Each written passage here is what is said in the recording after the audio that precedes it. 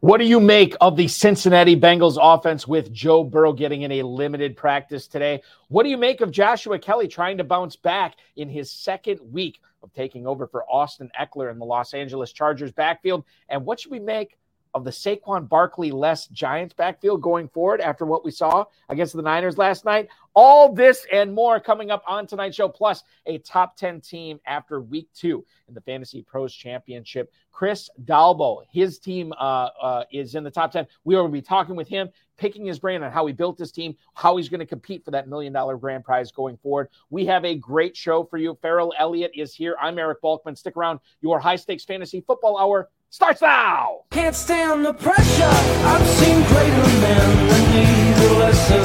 Broadcast live and heard around the world, you are now watching the most entertaining hour of radio on the planet. Welcome to the High Stakes Fantasy Football Hour presented by MyFFPC.com with your hosts Eric Balkman and Farrell Elliott. The High Stakes Fantasy Football Hour is your home for analysis from the best players in the world. And now, because no one else was available, here are Eric Balkman and Farrell Elliott. Solace in the scripture. Are we not all our father's sons? I became a man. Nobody ever told me what a man was.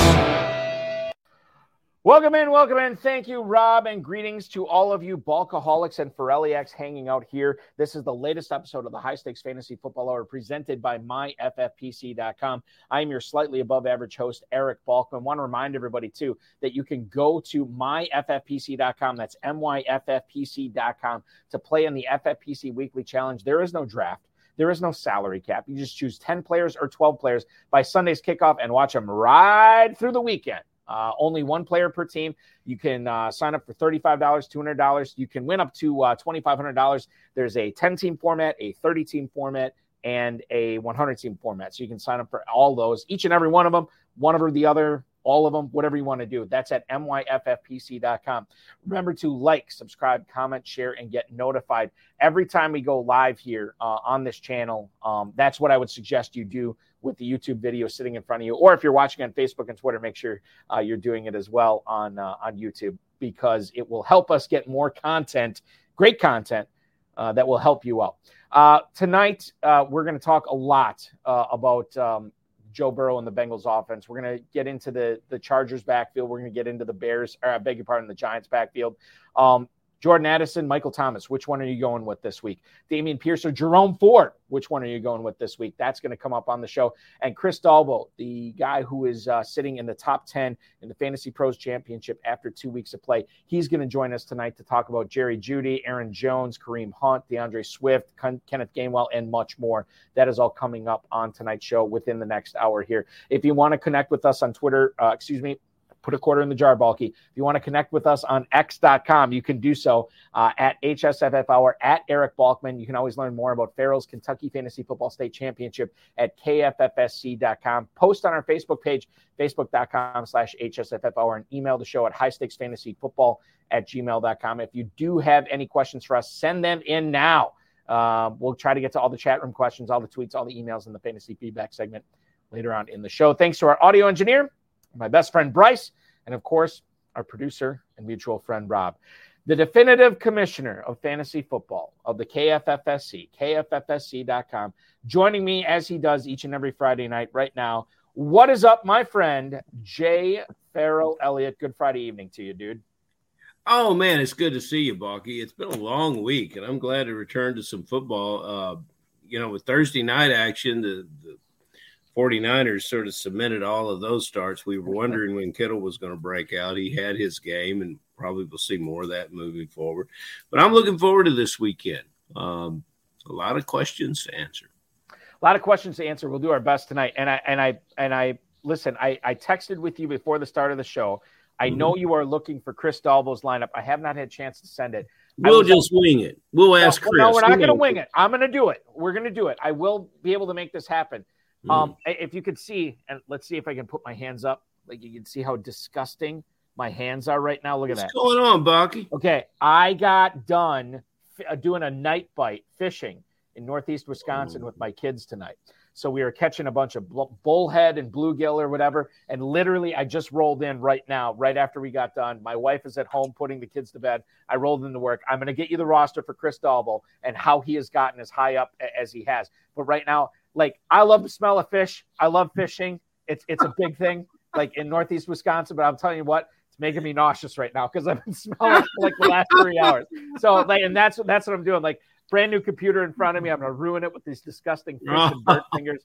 It is what it is, man. It is. Hey, ice fishing season will be upon you soon. That's true. Yeah. And then you don't have to worry about dirt. You just have to worry about getting enough hand warmers and bourbon basically out on the ice. Yeah. That's basically what it is. Yeah. I've been drinking since we left Planet Hollywood.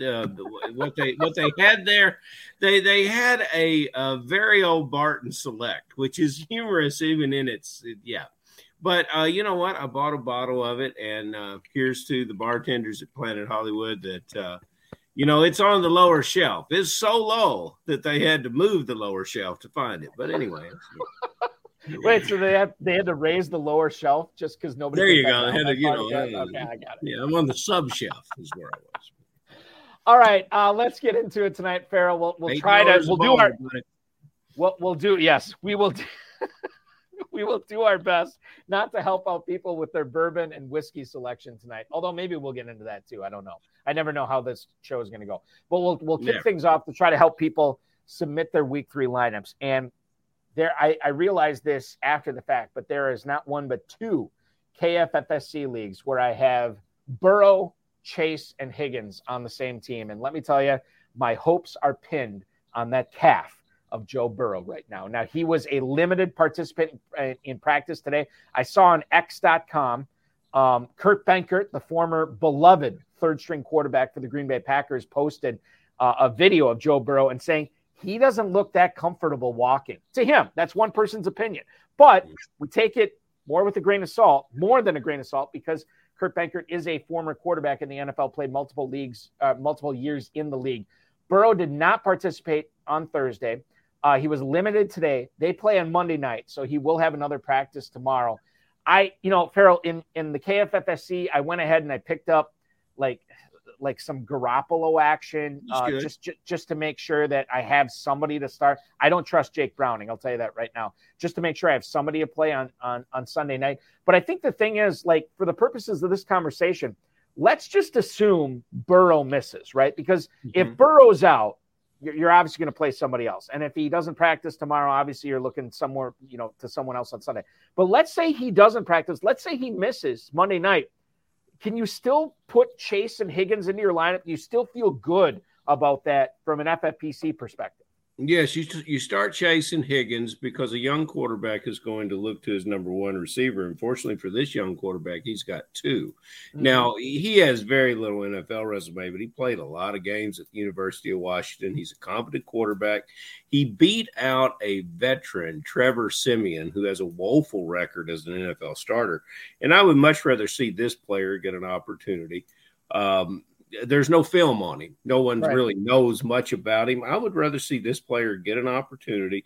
Expectations being low, he would probably exceed them. We've tried everything else on this show to get listeners not to play, start, or draft Irv Smith. And, we may have crossed that boundary. Irv has caught some passes this year. He's got 5 catches. I don't think he's got 40 yards, maybe not 30 yards yet, but he's on track to do about what we spoke of. But, okay. But, yeah, that's what you want to do. You want to start those first 2 receivers because they will get theirs, and this young guy will probably rely on them too much. I think it's going to be fascinating. And I should bring this up too. Like, what do our friends in the desert say about that game on Monday Night Football between the Bengals and the Rams? Right now, I am looking at a point spread of Cincinnati by 2.5, and that's at home against, normally I'd say the lowly Rams, but Kyron Williams and Puka Nacua have been arguably one of the best running back and one one of the best receivers out in fantasy this year. So maybe they're not so lowly. We'll be monitoring that too. So make sure you're taking a look at that. As they were lowly on paper, but not lowly on the field. And your old Packer Benkert, he's on to something there because champions walk a certain way. I mean, have you ever noticed the way Brad Petra and Larson walk around? I mean, those guys walk a certain way. But, we brought up on the show that this is not the kind of injury that will put you on the bench, with the kind of injury that will change your games. And in the chat room, there was a lot of commentary that said, hey, other guys get over this injury real quick. Burrow will be fine. But, I approached the draft with some pause because the more I study quarterbacks in the NFL, the more I find out about them. Comfort, footwork, stability, release point, all these things are at play. And if you don't have a good foundation underneath you, it's going to be difficult for you to have a year. Very difficult. Very, very difficult. Now, the latest we have on, speaking of my Packers, the latest we have on the Saints is that Jamal Williams did not practice today. Mm-hmm. We already know that Alvin Kamara is suspended again this week. Yeah. He will be back in week 4. So as far as, what we're looking at for the Saints backfield on Sunday, Kendra Miller, I haven't seen an update today. I know he participated fully in practice yesterday, and I would imagine that he is going to combine with Tony Jones in the backfield against the Green Bay Packers, who were bludgeoned by Bijan Robinson and bludgeoned by Tyler Algier and Desmond Ridder in week 2. Kendra Miller could actually start this game. Haven't received any word if he's going to start, but obviously if he's healthy, he's going to play a significant role in this game. Farrell, if you got hit hard by the Nick Chubb injury, if you got hit hard by Austin Eckler, any of the other numerous, Saquon Barkley is another example, any of the numerous running back injuries right now, would you look at Kendra Miller as a sneaky second flex in your lineup in week 3 at Lambeau Field in Green Bay? I would not want to, but yes, I would. And the people that drafted him understand the player he is, and he has skills. But he's already hurting too. I'd hate to think that my team in week 3 would have to choose a running back that's already got some issues. So I don't. I didn't draft the player. I didn't get involved in that. I will say that, that when we were on the show back in June and July and early August, and we talked about Kamara's situation, and we were the ones that said it was overblown. He wasn't going to miss that much time, and the drafters ought to draft him. And then it seemed like, oh, wow, he's going to miss a lot of time. He's going to miss these games. Doesn't seem like it's so long ago. Doesn't seem like he's missed much. Would be nice to have had him where you could have got him. So, Miller rides for 1 week and we'll be on to something else. I think, and Hudson pointing out too that Miller is the second flex for him in several leagues right now. Mm-hmm. I am debating because I have I don't want to jinx it, Farrell, but I'm off to a decent to good start in Kentucky this year. Yeah.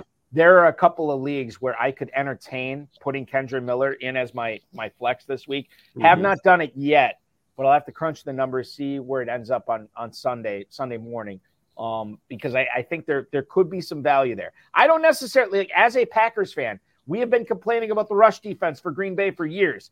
And while they look great against Chicago week 1, Farrell, I think you and I could have lined up as the 3 and 4 technique and done all right against the run week 1 against that Bears team. Well, for one play. For one play. Okay, until somebody hit us. I would think that in the FFPC, with the dual flex and the situations with the fact that we're protecting a roster full of tight ends, 2 and 3 tight ends, I think you could probably do better with a tight end in your flex 2 spot than you could with Miller. That's just my thinking. We will we'll actually get to a question later on about starting a flex flexing out a tight end with your second flex coming up later in the show. But I'll tell you this right now, the professor from Cornell coming in hot right away. Hudson Kern-Reeve, is this the last week to give Kyle Pitts a chance to be on our starting rosters? Now, I'll say this. I don't own a whole lot of Kyle Pitts.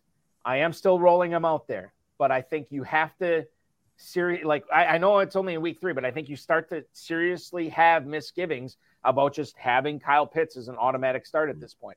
The talent is there. The athleticism is there. Everything is there. He's, for whatever reason, he's just not getting involved in the offense. So I think for me, he is when Kern asked this question. For me, he's already out of the question for an automatic start for my starting rosters. And he was last week as well. That doesn't mean that, like, I don't consider him, but he's just not an automatic start. So going forward, regardless of what happens this week, Farrell, I'm already looking at him as a matchup play, given what we've seen from Dalton Kincaid, from Sam Laporta, from Luke Musgrave, from Tyler Higbee, from Zach Ertz, for God's sake. These are all guys that are outperforming Pitts right now. You cannot make Pitts an automatic start. You have to, no matter what you have to consider other options at this point. Well, I think that question was unearthed from November of 2022. You love the athlete and you hate the landing spot, and now you have a team. Here's something for all Pitts owners that'll break your heart. New ways to break your heart with Pitts. The leading targeted wide receiver or receiver for the Atlanta Falcons is Mac Hollins. Mm-hmm. The number one pass catcher is Bijan Robinson. The team, Ritter threw the ball. Balky, you'd have to check me on this. I think he pushed 30 attempts last week, but it was down in distance and game situation determined. They still ran the ball more than they passed it. This team wants to run the ball. That's their identity. That's who they are. And so, yeah. The same thing goes with London. We advised against starting London last week, and if you did start him, you were rewarded, but you're going to be in a feast and famine situation every week. And if you can tolerate that, I think you can live with your average of what you might get at the end of the year, which would be 12 points for London, unless there's touchdown breakouts. And so, okay, yes, Pitts, no. And the problem is in the FFPC, you paid a expensive price for Pitts. Even though he was somewhat depressed by main event weekend, you were still overpaying for him. And so you would have had to have a tight end heavy team to live with that situation. And God bless you if you stacked up London and Pitts. I went, oh yeah, totally. I went, John Terry was actually in this chat room last week, and John Terry, former guest of the show, helped me actually decide. And I remember his comment, like, you cannot start Pitts. You cannot, no, it wasn't Pitts. You cannot start London going forward. And I benched London, and probably, it's not like I own him in a bunch of leagues, but I own him in a handful of leagues. And like half the leagues I started him, and half the leagues I didn't. And I was good with that. Mm-hmm. And now that he's shown me that, Farrell, and once he's demonstrated the skill and he's demonstrated the output, I'm much more likely to put him in. And it's one of those things where I don't necessarily regret not starting him. John Terry has won how many hundreds of thousands of dollars doing this? I'm not upset that he maybe misled me, because more often than not, he's correct. And he's telling you to start at your own risk. Which is exactly what I did. It's exactly what I did. It's a huge question mark with what this team wants to do. If it was game dependent, fortunately, we told everyone last week to start Christian Kirk. That was not game dependent in as much as the fact that the receivers that Lawrence was targeting, he hit them all. Right. And so he came back that way with Kirk. So there's two different things. You're in Kirk's situation, you're not going to see many zeros. In London, you may unfortunately see several. Yeah, you could. And it could be again this week. You never know. And the Falcons could win and be very happy with that. They don't care. Like Arthur Smith said last year, we're not playing fantasy football. They're playing real football. He's right. Austin Eckler, the latest update I've received on him, Farrell, correct me if I'm wrong, I believe he is out against the Vikings this week. And quite frankly, no one really expected him to be in. Austin Eckler has his own fantasy podcast. Well, not podcast. It's just not fantasy podcast. It's just a podcast that he hosts. He says it's a, quote, day-to-day, week-to-week situation. And the Chargers are going to roll out Joshua Kelly. Now, a lot of people were burned by Joshua Kelly in week 2. I'm going to offer this up, Farrell. You correct me if you disagree with me. But Kelly was going up against one of the toughest rush defenses in the league, in the Tennessee Titans. I don't know why the Chargers didn't get him involved in the passing game. Shoulder shrug on that. I have no idea. Mm-hmm. However, DeAndre Swift last week, against these same Vikings, 28 carries, 175 yards, and 1 touchdown. I think anybody who was burned by Kelly last week has to shake it off, understand that that's fantasy, and get him in your lineup for week 2. Total on this game is like 53, 54. Really, I got Josh Kelly on so many teams. It's sick. It's going to be really, really difficult for me to sit him this week. I love Josh Kelly this week. Well, yeah, and I love the individual that Josh Kelly is, and I root for him. Given opportunities in Eckler's prior absences, Kelly has not taken that opportunity and looked like the player I want him to be. So this is kind of the question. If he doesn't do it this time, when is he going to do it? Now, it gives me some concern. Is it an Elijah Dobson? Is that the player? Is that another? Yeah, I think that's his name. I'm going to look it up right now. Yeah, that seems to be, and perhaps, the Chargers are trying to balance what they're doing at the position. I expect they'll install some things probably for Palmer. They'll get the whole team involved. But yeah, this is a great Kelly opportunity. I saw Josh on the waiver wire as a player being released this week, and I thought it's just a really, really big mistake. But people want instant returns without thinking about the future. Let's hope Josh Kelly has a big, big game, finds the end zone a couple times. A couple times. That'd be great. I make my starting decisions based on usage and volume and yardage, but and touchdowns are just gravy, right? And my goodness, if Kelly falls into the end zone, that would be tremendous. Elijah Dotson is the third string running back there. Leapfrogging, my guy, Isaiah Spiller out of Texas A&M. Kind of giving up on him at this point. Still waters run deep, don't they, Bogey? Yeah, still waters do run deep. It's unfortunate. He is the only guy I have ever drafted in fantasy football while he was still in college, and he has let me down. It is what it is. We move on. We press forward to try to win. We have Chris Dalbo hanging out in the green room right now, gorging himself on all the shrimp cocktail and the lobster and everything we've supplied for him tonight. Before we get to him, I do want to touch on last night's game briefly. Farrell, I don't know if there's a whole lot we can glean from last night's game. Jake Moody had a big game. Deebo Samuel, Christian McCaffrey, Brock Purdy threw for over 300 yards for the first time last night this season. That was impressive. Giants were awful. Matt Breida, 4 carries, 17 yards, and a touchdown. 3 catches, but for only 1 yard. Now, you think about this. Breida actually had the more snaps in the Giants' backfield. However, Gary Brightwell, 36 yards to Breida's 18 yards. Saquon Barkley said before the game that he is suffering from a high ankle sprain, which is significant. Yeah. The reason I bring this up is in week 4, coming off the mini bye, the Giants are going up on Monday night against the Seattle Seahawks. And I think our inkling is to say, okay, well, if we need somebody, if we're battling with an injury, if we're battling with anything, Breida would make a nice start here. I'm going to just bring this up playing devil's advocate. Maybe you don't play Breida. Maybe you don't play anybody. But what about Brightwell? The fact that he was much more efficient with his touches for the Giants last night, is he a sneaky start on Monday night against the Seattle Seahawks rush defense?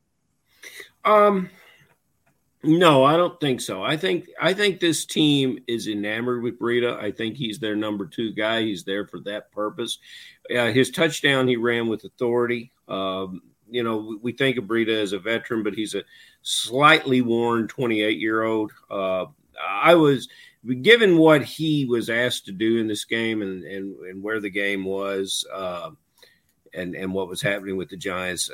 I didn't expect much, and there was very little that you could hang your hat on from the Giants. They were all underperformers in this game. Maybe something we did see from the Giants was Wan'Dale Robinson is on the field and looked and they quoted Balky. I thought of you. They quoted that Wan'Dale was on a pitch count. Balky, if you keep protesting, maybe someday we'll get past it. But you want to talk about the Niners, because the Niners, the quarterback started the game and he was not particularly comfortable. They were showing some things to him that, he was missing on a couple passes, and he self-corrected. I think that's a real good situation. He sort of gets, he gets himself under control, and he's got so many tools at his disposal. And, they're not going to run the table. They're going to trip up. They're going to make some mistakes. But, man, this is a juggernaut of a team. And if you were smart enough to draft these 49ers, good for you. I sat at a draft and watched CMC drop and go as late as 5, 6, even one draft 7. My good friend Jeff Joaquin took Bijan Robinson in front of him, and McCaffrey went 7th, and so far he's happy with Robinson. But, man, McCaffrey was, I believe, and I heard this today, and I think it's correct, he was on the field for every offensive play for the 49ers. Chris Dalbo is have another bite of lobster because we'll get to you in a second. But I cannot believe the usage that is going on with Christian McCaffrey right now. Mm-hmm. You have a situation in San Francisco. You've been very outside of a close game against Los Angeles in week 2. You have a capable guy in Elijah Mitchell. You have Kittle. You have Ayuk. You have Samuel, who crushed it last night. You have an offense that is lubed to a fare thee well, as Arthur Spooner from King of Queens would say. I don't understand why you are pounding McCaffrey this hard in September. You need him for the brunt of the season. Now, if I have McCaffrey on any teams, which I do, I'm liking it, but I'm not loving it because I don't know how sustainable this is. Mm-hmm. He looked great last night, Farrell, but he took some hits, some significant hits. And I'm kind of rooting for him to have his touches being amped down a little bit. The Niners look awesome. Think about how dominant they looked last night, and that was without arguably their biggest playmaker on offense in Brandon Ayuk. Now, I know people say, well, Samuel and McCaffrey, yeah, they're great. But I know there's a lot of people before the start of the season said, Balky, Ayuk, and he didn't even play last night. They put up 30 points, and they won going away. I think this Niners team is supremely talented. I think they need to dial back on all these guys as far as the taxing that they're putting on them. They should have Super Bowl aspirations in mind. And once Kyle Shanahan, the newly extended Kyle Shanahan, gets that through his head, I think this is going to be very beneficial for fantasy for all of us. I've seen coaches and general managers, they'll say, hey, you know what? We didn't realize we were giving him that much of a load. I've heard about all players. So we didn't realize that he would, you get caught up in the moment. So I think we'll see a little more Mitchell. I think they'll be cognizant and conscious of that. We are cognizant and conscious of our big guest that we are bringing in tonight, a guy who sat coming into this week in the top 10 in the FantasyPros Championship, a contest that has a $6 million plus prize pool and a competition that will pay out $1 million to the grand prize winner. And it could be this guy tonight, Chris Dalbo, who I'm going to welcome in right now. Ladies and gentlemen, welcome in a guy. And Chris, you can correct me if I'm wrong. What place were you actually in heading? First of all, welcome to the program. What place were you in heading into week 3? Do you remember? Yeah, thanks, guys. I'm pretty sure it was 9th overall. 9th, in the standings, yeah. Perfect. So, yeah. Well, and I know it's early, yeah. But, man, that's got to feel pretty freaking good. Man, it feels great. First of all, I need to stop down and say the shrimp and the caviar that you guys had backstage, it was lovely. It was lovely. I loved every bit of it, and we'll need a refill on that maybe on the way out. Well, I'm gonna say something. Gordon Ramsay's sitting next to me, so I'm gonna say something. There you go. Perfect. Yeah, perfect. Let's do it. No, but it feels great, man. This is actually only my second year doing FFPC. I've played fantasy for 10 plus years now, and mostly home and lower stakes leagues. And I think for me, it was kind of an opportunity to challenge myself a bit more to get into something a bit bigger. Mm-hmm. And I heard you guys were the best in the biz, so I'm here, and that's why we're doing it. This is actually a team that I co-own with my a longtime best friend of mine, Mike, and we've been childhood friends ever since the start. And we thought, let's just it's a weird concept, teaming up with your best friend to co-manage a team, because you butt heads a lot. Okay. There's a lot of that going on, but so far so good. We had an interesting draft that we kind of navigated through as best as we saw fit. The team that we ended up with was frankly not at all what we went into the draft trying to do. But how many times this offseason did you guys draft a team exactly how you wanted to draft it going into the draft? Probably not once. No. So more in March and April. There you go. Yeah. And I'll tell you this too. Like, I can't remember if I brought this up on the show before, but Michael Nazarick, the fantasy football mastermind, ffmastermind.com, and Gilbert Brovar, who they've co-owned teams in the main event for years, and they draft live at Planet Hollywood. And I ran into him right when I got done with my duties at the live events on. Never. But no, it wasn't. It was either it was either Friday or Saturday. I can't remember. Yeah. But one or the other. And so I was going up. But honest to God, I was going up to my room to commission online drafts after that. Yeah. But I ran into them, and they were going into the draft. And Dr. Brovar and Nazarick, they're like grilling me. What do you think about this? What do you think about that? I'm like, guys, I don't know. And they told me their plan. And roughly 5 to 6 hours later, my Instagram notification went off on my phone. It was from Dr. Brovar, and he said, "It didn't go anywhere we thought." But that's how it Sounds is. about Like, right. you got to roll with the punches. That's why we love it, right? It is why we love it. It's why it's maddening, and it's why it's so much fun.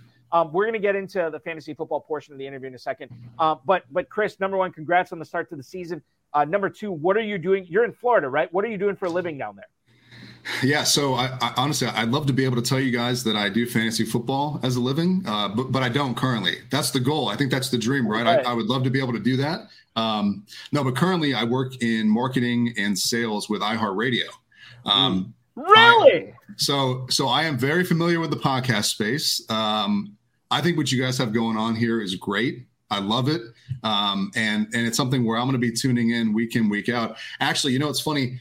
I caught last week's episode, and you and Farrell made a comment about it's not pitch count, it's snap count. Oh, God. And I'll tell you what, I heard that last week and I lost it when I heard it. I was like, it is snap count, isn't it? Let's get that straight. We're talking football here, boys. So okay. Speaking of iHeartRadio, so I'm in Wisconsin here, and I listen to a lot of 97.3 The Game, which is an iHeartRadio station in Milwaukee.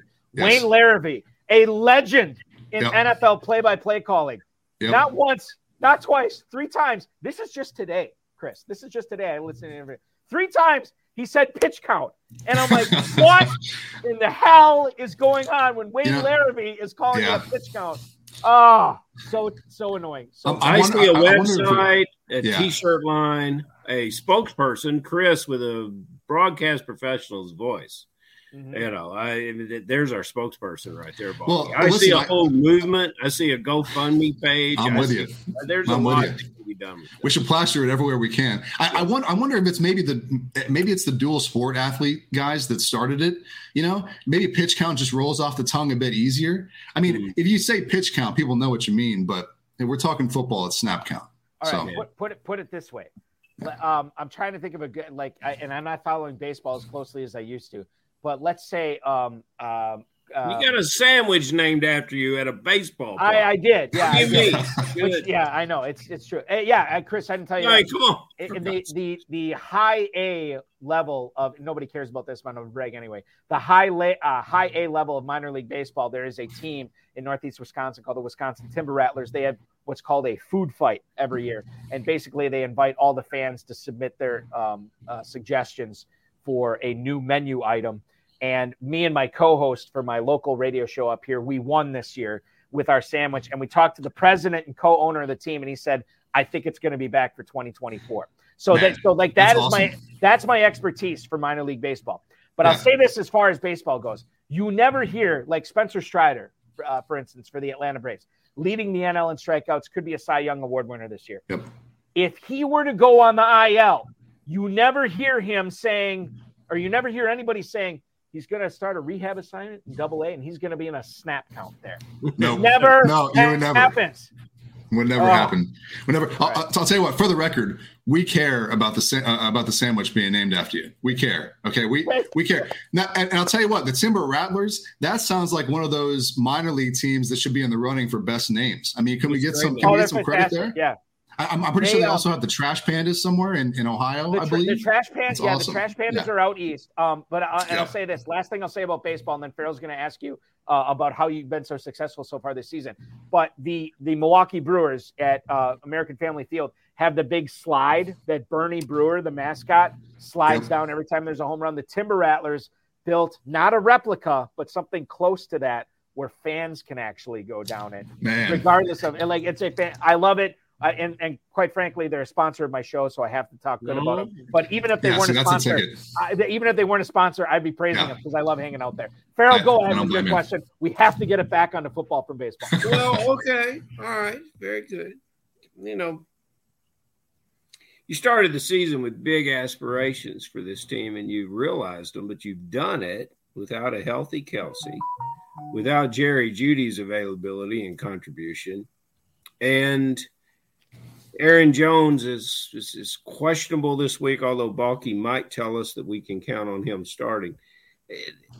You obviously you and Mike put together a roster with talent throughout. And it's evidence, when you look at the top 5 running backs in the league, one of them could be had, as Balky likes to say, for free. And Brian Robinson, Balky, correct me if I'm wrong, but that was an early double-digit pick. So what has been how have you guys maintained this success with the slow start to some of your star draft picks? Yeah, great question. I mean, what a way to start the season, right? Your second overall pick in Kelsey in FFPC leagues, he goes down and not expected to play on Thursday night game. Now, granted, maybe if it were a Sunday or a Monday game, maybe he tries to give it a shot and rolls out there. But we had to roll with the punches, I'd say, the first few weeks. And for Kelsey, primarily, I mean, really, it just goes back to our draft and sort of our approach. We knew going into it there were going to be injuries. I think as fantasy owners, we know that throughout the season, at some point, injuries are going to strike your team. And it's really just a matter of whether or not you have the draft already or the depth already from your draft.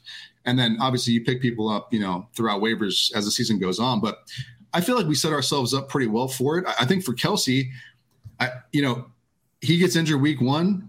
We slot in Hunter Henry. Now, I'll tell you what, how many times have those drum beats in the offseason been practically nothing, right? Nothing comes of it. You hear it and you're like, man, I want to believe that, but I just don't.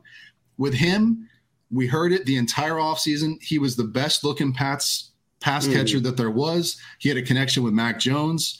They trusted him. People said, the beat reporters were saying, don't worry about the Gesicki signing, right? Hunter Henry is the guy. That was a difficult pill for me to swallow. I said, it was for me as well, because when he was with the Dolphins, I mean, he was getting his. He was getting some targets and some looks, and he's a good pass catcher. So, but we heard that and we believed in it, and so we took Hunter Henry late in our draft, and really that's what saved week 1 for us. He had a great week, and he followed it up with a great week 2, and honestly, thus far we're feeling pretty content with having him as sort of just waiting in the wings if anything were to happen to Kelsey or come bye week time and things like that. Very good. Anytime stuff like this has happened to me, Chris, like early in the season where I'm missing 3 of my top 7 picks for at least 1 week, sometimes 2 weeks. And Farrell mentioned it too, like with Kelsey, Jeudy, and Aaron Jones. Like I take it as like a moniker of like, okay, maybe this is my year, right? I think that's how you have to treat it. If there was a downside to this team, and there's downsides to every team, but one of the things that I think that you guys are looking at in week 3 is DeAndre Hopkins. Now, currently, at last check, for me, he is still in your starting lineup here. Lackluster week 2. He's battling the ankle injury. I think I could be wrong, and I should have looked this up. I thought he got downgraded in practice today. And I'm just kind of thinking like, okay, Hopkins plays at 1:00 on Sunday. Aaron Jones plays at 1:00 on Sunday.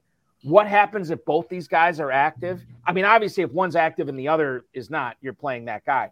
But what happens if both these guys are active, guys that are clearly not 100% right now? Yeah, I mean, look, so I'm pretty sure I saw a report today where Hopkins was going to travel with the team, and they were going to try him out pregame and see if he could actually make it work. And if he can, then maybe they'll roll him out. I'll tell you what, though, that Cleveland defense made Kenny Pickett look like a junior high quarterback last week. And so it's hard for me to even fathom sitting D-Hop, right? We drafted him as one of our top 2 receivers alongside Mike Evans, which, by the way, let's give the man some credit and let's put some respect on Mike Evans' name, because apparently the Buccaneers front office does not want to do so. But I mean, seriously, it's one of those things where I think I would feel more comfortable starting D-Hop this week than Aaron Jones if both of them were to play.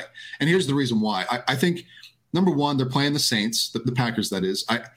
it's not that the Saints front seven scares me as much as some other matchups do, but they're not a rollover type of defense, right? And I think for us, with the options that we have, we were lucky enough to grab James Conner and Raheem Mostert late in the draft. We grabbed James Conner at pick 811, which I believe, if I'm not mistaken, was 96th overall. His ADP on FFPC was something like 69th. So for us to have that kind of weight in the wings and being able to pop guys like that into the lineup, if Aaron Jones is in fact limited, or as we like to say, on a snap count, I think for us, it would feel a lot better to put in somebody like maybe Mostert or even Connor against a great Cowboys defense. It sucks for us to even have to think of sitting either one of those players because we know what they mean to fantasy. But if they're going to be limited, if we need to make up points in any aspect, why not go with the guy who has the larger share of the opportunity for the day, maybe in a better matchup? What a cloud was over both of those running backs in Miami. And then Wilson moves to injured reserve, and you still didn't necessarily believe it with Mostert because of his injury history, but his speed, the way he runs the ball there, to me, he looks like the same running back that torched the Packers in the playoffs all those years ago. Respected as one of the fastest players on that team at that size. I think that's a player that you got to get in your lineup and keep in your lineup. So that puts you in a glorious position. And I congratulate everyone that drafted this player. And I always generally have to talk myself into doing it. And you really don't have to spend much draft capital to do it. And what do you recall where you got Mostert? So I'm pretty sure I have it up here. I want to say we got him at the 10th round, 10-11. 10-11. Well, that's a little early. That's a little early, but it's certainly paying dividends. And your Hopkins Evans is a switch because one's playing like a 3rd and 4th rounder, and one of them is playing like a 7th rounder. And I might flip my decision. You've got a lot of decisions to make. If it's just between Jones and Hopkins, I probably would go the other way just because there's questions to me about what's going on in Tennessee, and I knew there would be, but there's no questions that when Aaron Jones is on the field, he's ready to go. You're 100% right. Yeah, that's just my note. But look, your teams are doing a lot better than mine, so you stay on your home path. So what I will say is we know AJ Dillon, and he showed it last week. Yeah. Apparently, he's not up to being the guy. And, so if Aaron Jones can play and if he's on the field in any capacity, like you said, Farrell, he's going to get the run and he's going to get the lion's share of the touches, whether he's hampered or not. The thing I will say is, and I can't even believe I'm going to say this, but there might be a world where we sit both of them this week. The only reason being that we have Josh Jacobs, Raheem Mostert, and James Conner this week to run out as running backs. For our receivers, we can roll out a trio of Evans, Nico Collins, and Jerry Jeudy. That Broncos-Dolphins game might be a shootout. And honestly, if it comes to it, maybe we end up doing that, and just avoiding the injury bug altogether. That's a scenario. I think Mike will have some problems with that because Mike is very much D-Hop and Aaron Jones, strong. And so we'll have to debate on that a bit, but it's an option that we have. All right. That's so a beautiful if you do roll with that, so you're looking at running backs, Jacobs, Conner, Mostert, which I can get on board with. And then if you sit Jones and Hopkins, Evans, Jeudy, Nico Collins still allows you for another flex, and that would be Hunter Henry, right? Well, so we're starting two running backs and two receivers, correct? So that would be 4 and 4. No. But hold on. I'm sorry. I might have misspoke here. So you would be rolling with at running back. This is the formula without Hopkins and Jones. Yep. Running back would be Jacobs, Conner, Mostert, those 3 running backs, right? Yes. And then you roll with Hopkins, or not Hopkins. You'd roll with Evans, Jeudy, Nico Collins as your receivers.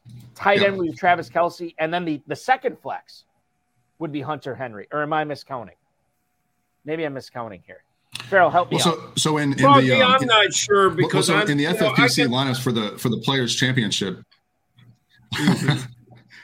I'm an idiot. I don't even know my own rules. I'm an idiot. You'd have 3 running backs. You've been fishing, Balky. You've been fishing today, and you've been out of touch. It's all good. Chris is talking to Mike. I'm talking to very old Barton, and you've been dealing with Don Erickson today. So I just no worries. Yeah. And I'll say this, Chris, like it's just more of a testament to your team that you can afford to sit Jones and Hopkins and still have a tough lineup decision to make. Like that's incredible. He has 24 players rostered. There's a glitch in the system. We awarded these guys 24 players. The benefit. All right. So the next question I want to ask you here, you don't have him on this team, but looking at your rosters, you have Marvin Mims on quite a few of your other teams. Why did you make him, and take this however you want to do it, Chris, why did you make Marvin Mims one of your most owned FFPC players this year? Yeah, I mean, look, I loved him coming out of Oklahoma. I thought he sort of anybody not named Smith and Jigba, Johnston, Addison, or Flowers. I thought he had the biggest chance, the best chance to make an immediate impact. I mean, Tim Patrick goes down with another season-ending injury, and you just feel for the guy, right? I mean, last year he was out for the entire year as well. And I think Tim Patrick he's actually a good player. I think he, if he gets a chance to play, there's a chance for him to, to do something there. But he goes down, and I think, I recall on the second night of the draft, I recall seeing a clip where Sean Payton and some of the other members of the front office and the coaching staff, they were hyped. They were ecstatic when they got Marvin Mims in the draft, and it almost felt like they had got their guy. And so for me, I guess it's sort of willing the Broncos offense to take that step forward and bounce back from last year, which I think after 2 weeks, they've done that to some extent. And so I think the potential is there for him to, have sort of an upward trajectory throughout the remainder of the season. I think there's a chance that being in the division that they're in, there's going to be a lot of shootouts. I think they're going to have to throw the ball. If last week were any precursor to it, I think we could see a lot more of that if he continues to grow into the offense and get more of a target share, moving forward. You're right on spot with that. I think Flowers was my guy amongst the rookie receivers. You probably felt about me. Flowers. Who was yours? Who was your rookie receiver? I love Flowers. No question. Now we were big Flowers guys on the show, and I think sometimes that had a little bit to do with Boston College. There were people were hesitant, and then a little bit to do with Odell going to Baltimore, and then a little bit to do with the fact that Lamar is just not seen airing out the ball. But I'll get to my point. Flowers is getting about 1 out of every 3 passes there in Baltimore, and I expect it only to get better. And I see the same thing coming for Mims, and it. We got there a little quicker with Flowers, perhaps just because of what he brought to the team. But it's a wonderful year for rookie quarterbacks. And where did you get Mims? Do you recall? So we actually don't have him in this league, but in most of the leagues, it was the last handful of picks. Within the last 5 picks, you figure a 20-round draft within the last 5 picks. That's sort of where I got Mims. Okay. Yeah, and it's one of those things. You talk about rookie receivers. I love Flowers as well. I have seen people dropping Quinn Johnston this week in other leagues, not our FFPC 20 deep leagues, but other leagues. I've been seeing him get dropped, and I'll tell you what.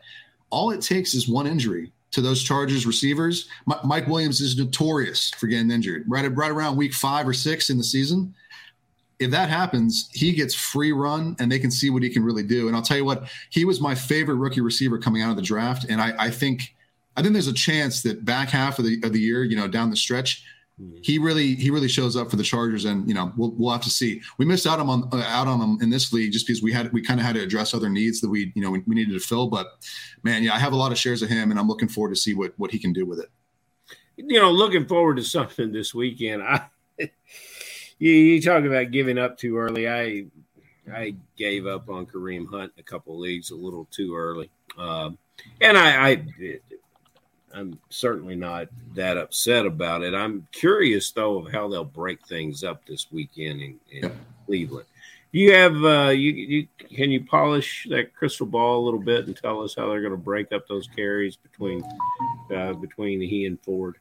Yeah, I mean, you got to feel absolutely gutted for Nick Chubb. I mean, talk about like the one of the best pure runners in the league, a guy who is always consistent, when it comes to fantasy and real life purposes. And I just think, you feel bad for him.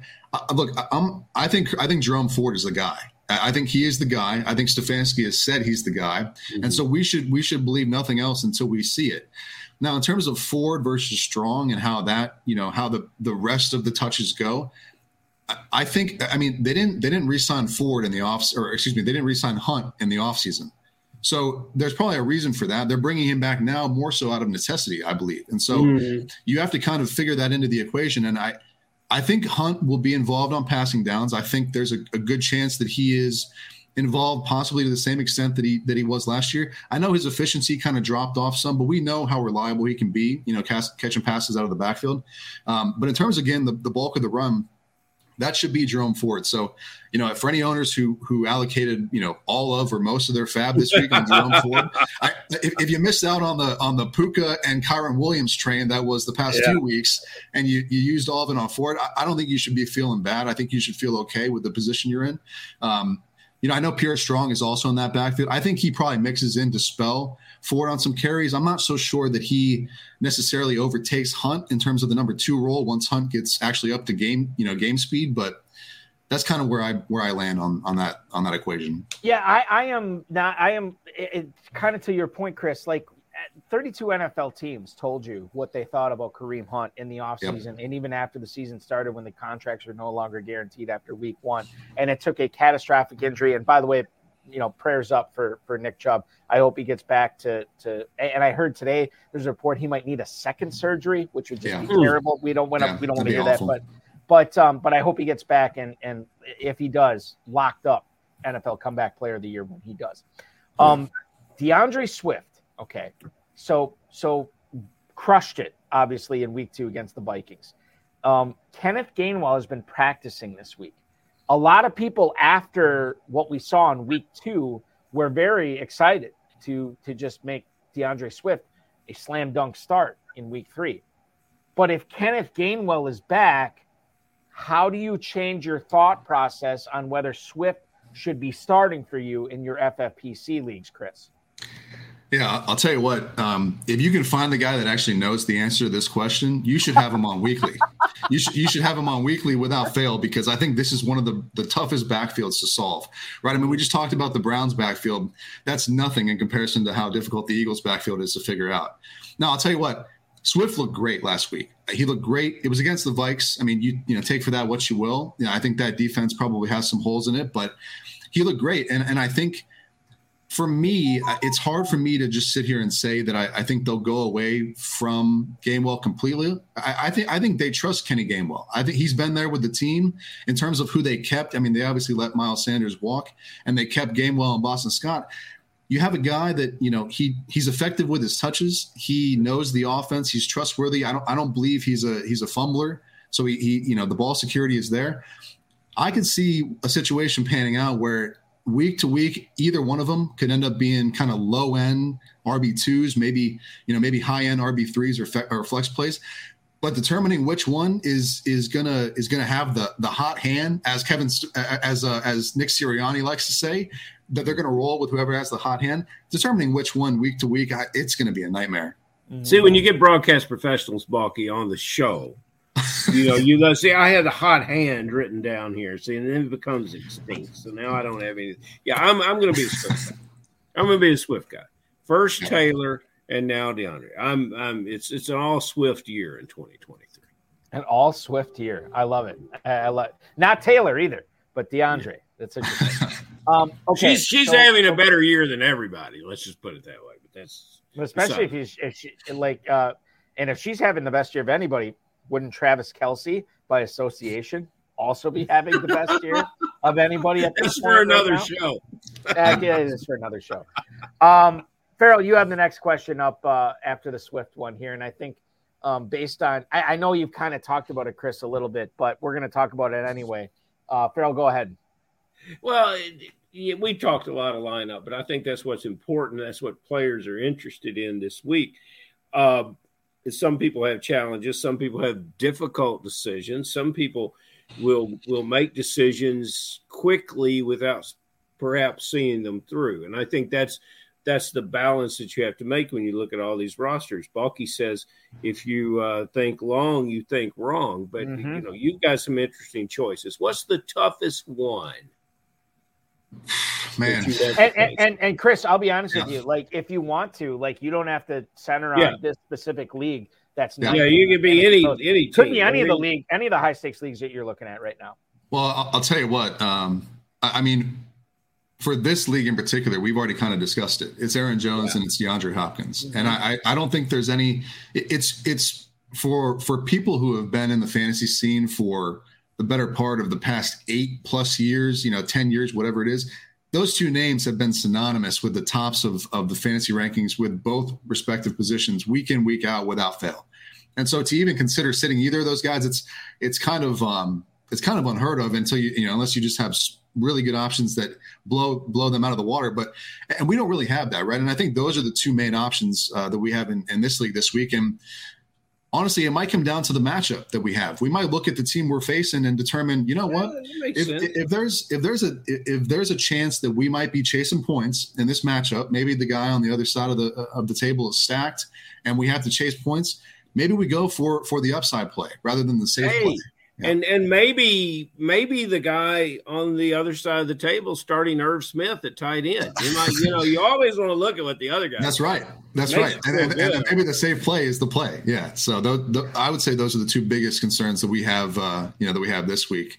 And for what it's worth, I have a few shares of Irv Smith in FFPC leagues, and man, I'll tell you what, I was confident going into the year, but we'll touch on Joe Burrow a little bit later. A little bit later in the show. Waiver wire closes not until you can get your waivers in. That's right. Go pick up your Irv Smith shares, so that way we all get left with everybody else.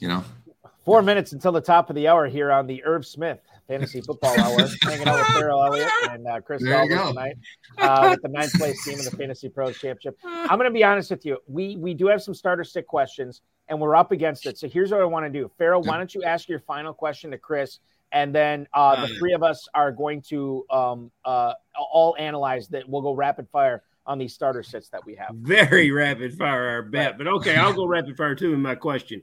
Who's somebody you love? Who's somebody you hate this weekend? Yeah, so a couple loves. You guys already talked about Josh Kelly. I like Josh Kelly. He's in a bounce back spot against the Vikes. I think you just chalk up what happened last week with the Titans. I don't buy it. I'll tell you what, if you're in a really deep spot and you need a fill in, maybe the Bears coaching staff actually gets it together and lets Roschon Johnson do some work. You're talking. Okay, so they're going to be chasing points against the Chiefs. That's that line's going to get after Justin Fields in garbage time. Maybe those dink and dunk plays end up adding up into some points. I'd love to see it personally. So those are the two loves. An extra love just because we're dealing with FFPC and you need a tight end play. Maybe you're dealing with the Kyle Pitts experience. You guys talked about Kyle Pitts earlier, or maybe you had a dart throw guy like maybe Chigo Okonkwo who hasn't panned out at all or something like that. How about Cade Otton for the Bucs on Monday night against the Eagles? There's a chance there. They're going to be chasing points as well. Baker Mayfield has looked good thus far, so I'll go with that. The biggest risk this week, and I think it's not even a shock to bring it up, but it's got to be Joe Burrow, right? Yeah. If you have Joe Burrow and we get to Monday night and he ends up playing because we know he's a competitor, we know he's going to fight through and want to play. But if he plays, how effective is he really going to be? You would think that the Rams make a perfect spot for a bounce back game. But if he's not at full strength, I can't be convinced of it. And I have a ton of shares of him this season. And even to be fathoming putting somebody else in front of, in place of Joe Burrow, just because of the uncertainty, I didn't expect that to be the case at this point in the year. I'll be honest. Wednesday night waivers this week. I have Joe Burrow in a few spots. Chris, I picked up a backup quarterback. At this point, couple other things to consider. Number one, he is playing hurt pretty clearly. Number two, he's already aggravated this injury once. Who's to say he can't do it again? And number three, the Rams, they're like the Los Angeles Plucks this year. They've been very plucky in battling, whoever they've been playing. So, it's not like a guarantee that even if Burrow is out there, that he's going to light up the scoreboard. So I think there's something to keep in mind there. Okay, guys. Chris, thank you so much on that. Let's all dish on these next few questions. I'm not going to read the long, flowery introductions, but Will in Dallas, I will give him a shout out because it is his birthday today. So happy birthday, Will. He wants to know, Will in Dallas, Jordan Addison or Michael Thomas this week. Now, the total on that game in Minnesota with the Chargers and Vikings, I think is at like 54 or something right now. But Michael Thomas coming in to Lambeau Field. And by the way, Jair Alexander, his back was acting up today, and he got given the questionable tag after being a full participant in Wednesday and Thursday practice. I think we seriously got to look at Thomas here. I'll throw this to you first, Chris, and then I'll let Farrell answer. Who would you start if you could only start between Addison and Thomas here? Oh, man. I mean, my gut tells me Addison. I think as the year goes on, Addison maybe develops and grows more into that wide receiver 2 role and that true wide receiver 2 role. I think going into the season, many fantasy managers thought he would just have it outright. It's kind of actually been KJ Osborne in terms of the routes ran and the ability to stay on the field. But, man, I'll tell you what, hasn't Michael Thomas looked good through 2 weeks? I mean, talk about a guy that people were just worried about drafting. He's looked good, though. And if Jair Alexander actually is hindered with some type of injury, give me Michael Thomas for the upside. My wife going upside Addison, guys, for all the reasons that it should be, but it's close. Yeah. I will say this. My wife chiming in on who's watching on Facebook right now.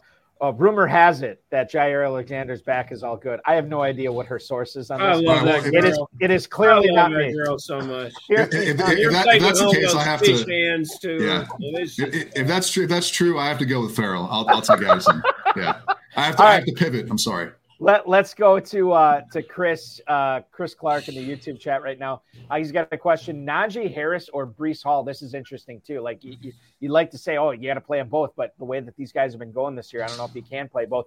Najee Harris Monday Night Football at the Las Vegas Raiders. Breece Hall is at home against the New England Fighting Belichick's. Farrell, where do you stand on this with Chris Clark? Harris or Hall? Yeah, I don't understand exactly what Pittsburgh trying to get done on offense, but it's not being done through Harris. I'm going to go with Breece Hall here. Okay, Farrell says Breece Hall. Chris, what do you think? Yeah, I mean, it's Breece Hall, and it's not even close. I'll be honest. I think Jaylen Warren is. I think he's the guy you want in the Pittsburgh backfield. He looks explosive. He looks like he wants to be there to play. And I'll tell you what, Breece Hall could end up being a league winner. I'm not sure if he's your league winner this week against the Pats defense, but if we had to pick between the two, give me Breece. Give him Breece, says Chris Dalbo here. Let's go to tight ends, guys, here. And this is from I'm sorry. I just closed his email. I got to bring it back up again. I apologize. John in Joplin, Missouri. Sorry, John. John in Joplin, Missouri. He wants to know Hayden Hurst or Dalton Kincaid this week. Chris, I'll let you go first on this one. Dalton Kincaid is, let's see, where is he at? Washington. Yeah, thank you. At Washington. And then Hayden Hurst is at home. Or no, he's at Seattle, and he doesn't have Bryce Young, who's been ruled out. It's going to be the Red Rifle throwing him passes this week. Hurst or Kincaid for you? Yeah, I'll tell you what, it looked like there was a decent connection between Bryce Young and Hayden Hurst through the first couple of weeks, didn't it? But, I mean, so naturally you would say, okay, well, if Bryce Young's out, maybe we'll take Kincaid. But you know what? I'm going to actually stick with Hayden Hurst because I think if Andy Dalton needs to find a safety blanket, if you will, maybe Hayden Hurst is that guy. I think in this game they're likely going to be chasing points. I think they might be down in Seattle. It's a tough place to play in. Maybe Hayden Hurst ends up with a 5 for 65 line, and you know what? That might be a lot better than what Kincaid sees. Sharing snaps with Dawson Knox. So Kincaid may have weather issues on the East Coast as well. So I like Hurst for the check down run after catch situation. But these guys have put up almost similar stat lines. Yeah. And I look forward to seeing what both these guys can do as the year moves on. I like both these guys, but this weekend it's Hurst. Normally I like to turn to the YouTube chat and Facebook and Twitter and everything, or X, and get the lay of the land from everybody in there. I think I'm going to exclude them from this question. Here's the thing. We got Maurice Jenkins in there right now who just popped in. We got Hudson Reeve in there, both huge Cowboys fans. And clearly, if they have the decision between Dak Prescott and Geno Smith this week, they're going to say Prescott. But Farrell, what say you? Geno Smith at home against the Panthers, Dak Prescott at the Cardinals. When Maurice says Dak, I say Prescott, buddy, and that's the way it's going to have to be. This game is a get-right game for Dallas, and everything is right in Dallas with the exception of the quarterback. He needs a game that he can really flow into his own. So, yes, I could go on and on about Prescott, but he's got all these great tools, and I like that matchup. Now, Geno Smith I like too, but there's not going to be a lot asked for him, and it's going to be done on the ground. And when you consider an ailing Metcalf and the things that could, we might see a little bit about the rookie running back out there as well this weekend. So Smith doesn't need it to beat this Carolina team. Dallas can't help but be who they are, and they're going to pile on some points. Chris, you agree? What do you think? I agree wholeheartedly. My only concern with the Dallas game would be maybe the game gets out of hand before halftime. And if it does, maybe Dak doesn't have to throw that much in the second half. But I'll tell you what, for the points that Farrell just mentioned, I think Dak maybe has a better score line than Geno has the entirety of that Seattle-Carolina game, just because of the fact that they're going to be running the ball a lot, and I think their defense will come up big against Andy Dalton, filling in for Bryce Young. So he might not have to do a whole heck of a lot, And if that's the case, give me Dak against the Cards. Yeah. What about and this is an email, and this is the final email that we have. Actually, no. Let's do this. Let's go to Michael Wiley in the YouTube chat right now. He has a wide receiver question. We touched on this a little bit. We talked about DeAndre Hopkins, Chris. But if you're deciding between Hopkins right now this week against the Cleveland Browns, or you could actually play Jerry Jeudy here, and I'll highlight it so everybody can see this. God, I'm a horrible producer. Can't produce and host at the same time. I'm sorry, I can't do it. Jerry Jeudy tonight is at Miami in week 3. Which one would you rather play, Jeudy or Hopkins? So, it's funny about this, and I'm not sure if he wants me to call him out, but that's actually my co-owner of this. Oh, there you go. What? So he snuck in, and he said he might be able to catch the last few minutes of it. So that's what he's doing. Got it. Okay. So let me address him directly and figure out this lineup decision for the both of us. I mean, listen, I think there's a chance it's Jeudy. I think if we need a safe play, it's D-Hop. And I think if we just need, safe targets, it's D-Hop. But there's a chance that Miami-Denver game gets out of hand real quick. And if Russ needs to keep up with the points, there's a chance that Jeudy sees 100 yards and maybe he falls in the end zone. So I think you go either way. I think we'll watch the pregame reports for D-Hop and see if he's able to actually move around on his ankle and sort of see what the beat reporters are saying for that. But when it comes down to it, Jeudy might be the higher upside play between the two of them. Okay. Mike should have called in. He should have called in. Yeah. He should have. I know. I told him. Okay, so good to hear from Mike for sure. Yeah. And Farrell, I'll throw this last question to you, and Chris, I want you to weigh in on this as well. This last one comes from John. Nope, that was the last one. I apologize. Let me scroll down here. Bill in Bethpage, New York. Bill in Bethpage, New York wants to know here, guys, tonight, Dameon Pierce or Jerome Ford. Now, we talked a little bit about Jerome Ford here, Farrell, and going up against that tough Titans defense. Dameon Pierce has kind of let us down over the course of the last couple weeks. Okay, not kind of. I was being kind, just in case Dameon Pierce is watching tonight, which I know he does. Maybe not. But Dameon Pierce this week at Jacksonville, Ford taking on the Titans. Where do you stand on this? Which one would you play, Farrell? Dameon Pierce has let us down, but he can't call the plays to give himself the ball. This is a passing offense, surprising all of us. They'll have to work to keep up with this Jacksonville team. God, it's a tough one. Yeah. Singletary has been non-existent as well. I guess I'm going to roll Pierce out there in the hopes that he has a bigger role, because you're basing both these situations on hope, and you drafted Pierce much earlier. So, if you drafted Pierce, you were full of a lot of hope anyway. So I'm going to roll with Pierce, although I can easily see Ford having the bigger game. Yeah, I mean, it's one of those things like, what does Dave the Dizzle Gerzak always say? You're probably not going to start the right guy. It just happens that way. Chris, what do you say to this, Pierce versus Ford? And no, this is not a presidential election. This is actually a running back. Yeah, I'll tell you what, that Tennessee defense looked for real last week against Josh Kelly. Now, I'm not sure if it was more so Josh Kelly or more so the Titans defense. I think that's probably still out for debate. But you know what? Give me Ford. And I think the reason why is because last week when he was running the ball, he looked good. He looked explosive. He looked ready for the opportunity. And so I'll even just to play devil's advocate with Farrell, I'll take Ford And, we'll see how that plays out. I think that Houston-Jacksonville game, divisional games get me kind of, I don't know, they get me kind of weary. There's a chance that he goes for 30 yards and doesn't fall in the end zone, and that's about it, There's, in the chat, guys like childhood greats. Now, there's a real question. We've been trying to get in these matchups. That's a question that you will think about all weekend. And as Gerzak says, you will get it wrong. My answer to childhood greats would be put both those guys in your lineup and set someone else. There you go. Both those guys probably should be in here. That sounds good to me.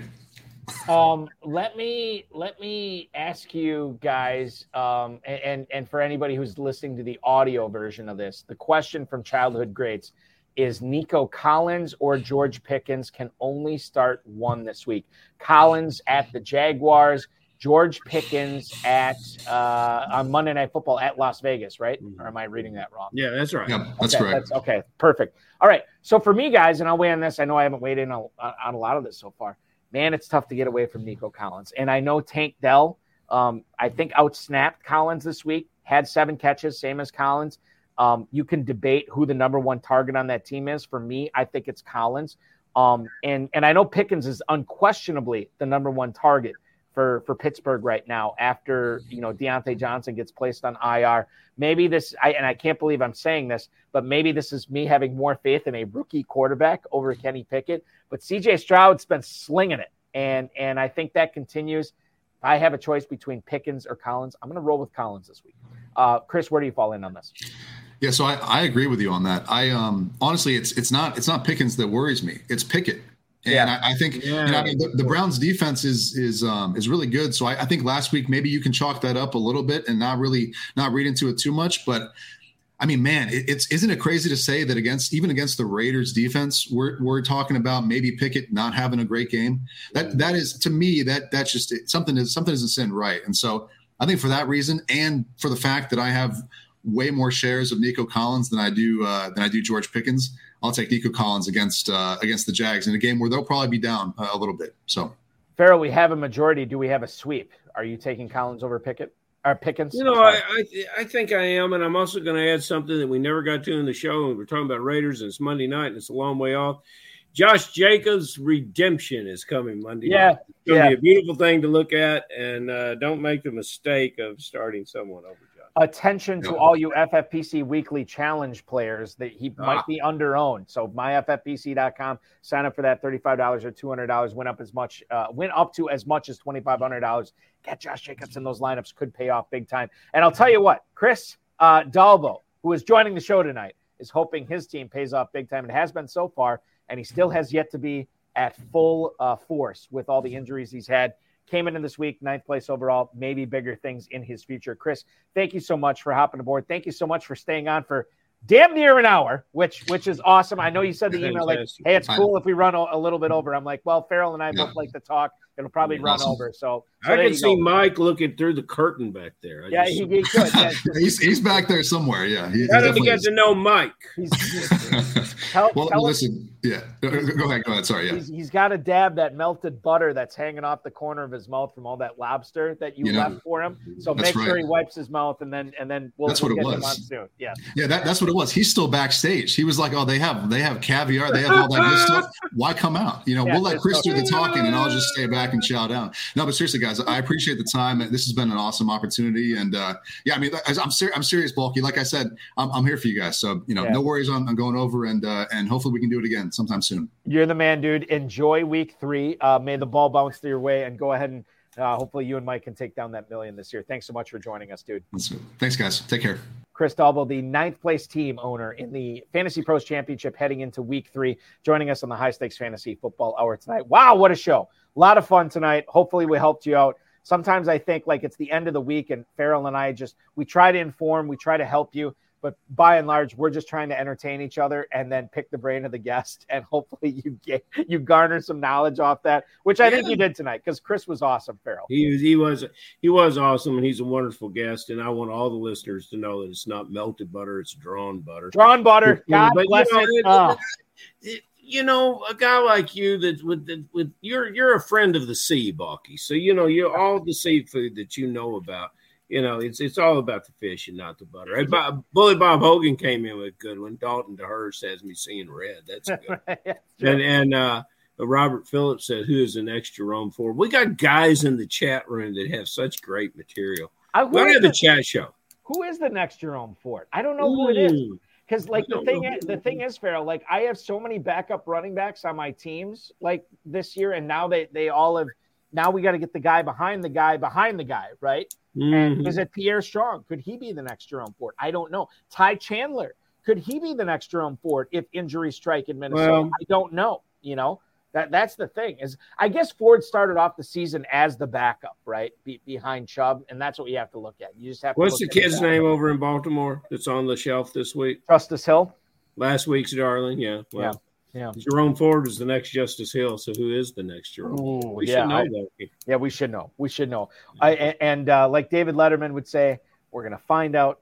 We're going to get back to you on that. That's our promise to you tonight. Farrell, we will continue to check out everything at kffsc.com. Continue to follow you at KFFSC official on x.com. Thank you so much, my friend. We will do this again a week from today. Thank you, sir. Farrell Elliott, ladies and gentlemen, the definitive commissioner of fantasy football, joining me tonight on the High Stakes, this extended High Stakes Fantasy Football Hour. Want to give a shout out to Chris Dalbo, tonight's guest, Farrell Elliott, the FFPC, Rob Bryce, and of course, each and every one of you. Here's the housekeeping that's coming up on the FFPC family of podcasts coming up. So next week, we will be live at 10 o'clock Eastern with Week 2 FFPC main event leader, Jeff Hallis, who will join us to talk about how he was leading the charge for the $1 million grand prize in the main event. Tuesday, in case you missed it, on the High Stakes Lowdown on RotoViz, where you can check it out on the FFPC social channels or rotoviz.com/podcast, we had the Fantasy Pros Championship 7th place team owner from Week 2, Craig Bodenmiller, on. The show will be back live 10 o'clock this coming Tuesday with Week 2 Fantasy Pros Championship 2nd place team owner, Chris Kennison. Last night, we went live on the High Stakes Fantasy Football Show on the Better Sports Network. You can watch that back on any of the FFPC or Better Sports Network social media channels with yours truly and Howard Bender from Fantasy Alarm and the New York Post. This coming Thursday at 7 p.m. Eastern Time, we go live with Fantasy Mojo's Darren Armani. Go to myffpc.com, myffpc.com to play in the FFPC Weekly Challenge. No draft or salary cap. Choose 10 players or 12 players if you want to play with kickers and defenses. By Sunday's kickoff and watch them ride through the weekend's games. Remember, only one player per team. You can join a 10-team contest, a 30-team contest, or a 100-team contest. $35 or $200 to enter. You can win up to $2,500. Remember to like, subscribe, comment, share, and get notified anytime we go live on the FFPC YouTube channel, which will be next Tuesday. This coming Tuesday is the next time we go live. Thank you so much for watching. I appreciate each and every one of you for hanging out with us on a Friday night. Your weekend officially starts now.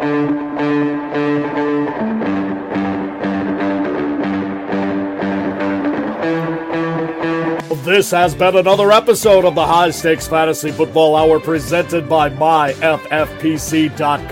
It was broadcast live and was watched around the world. Balky and Farrell will be back next week with more analysis, more interviews, and more advice from guests much smarter than they are. Thanks for watching, and we'll talk with you again next week. A couple of quick things I want to end on tonight. First one's kind of funny. I was driving my kid to school, 10 years old, sports fan, and we're listening to sports talk radio, him and his sister sitting in the car, my kids.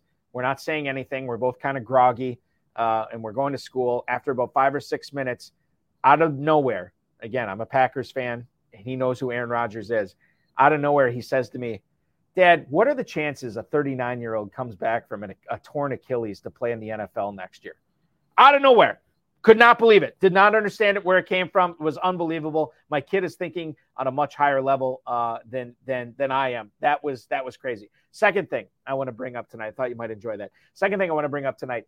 I oftentimes in May or June, this show, we normally do it Fridays. And oftentimes in May or June, there's a random Friday where we do the show on either Wednesday or Thursday because I host this poker tournament for all of my high school friends, or a lot of my high school friends. They come back to my house. We have this big poker tournament on Friday night. We don't do the show Friday night. We do it beforehand so I can see all these guys. A lot of these guys, really good friends of them in high school and still good friends with them. but I only get to see him once a year. And there's a guy who has missed the last couple of years, for various things. It was his wife's birthday. He broke his arm. He had other stuff going on with work. He's an attorney in the Milwaukee area, so he couldn't make it up.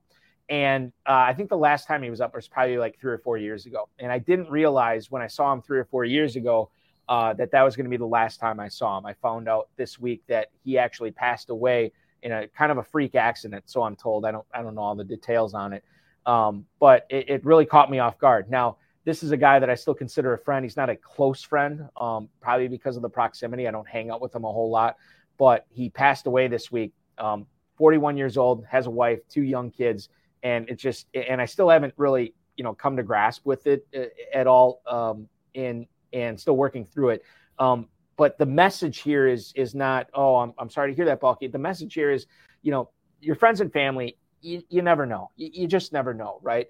And so I would encourage everybody who has those people in their lives that they're very close to tell them that you love them, tell them that you care for them, give them a hug. You never know when's the last time. And I'm never going to see my buddy again. And he already played in his last poker tournament with us. And I know there's a lot of guys who always see him every single year. We're not going to see him anymore. So I hate to end it on a somber note, but I do feel like my buddy deserved that tonight. So rest in peace, Timmy P. We already miss you.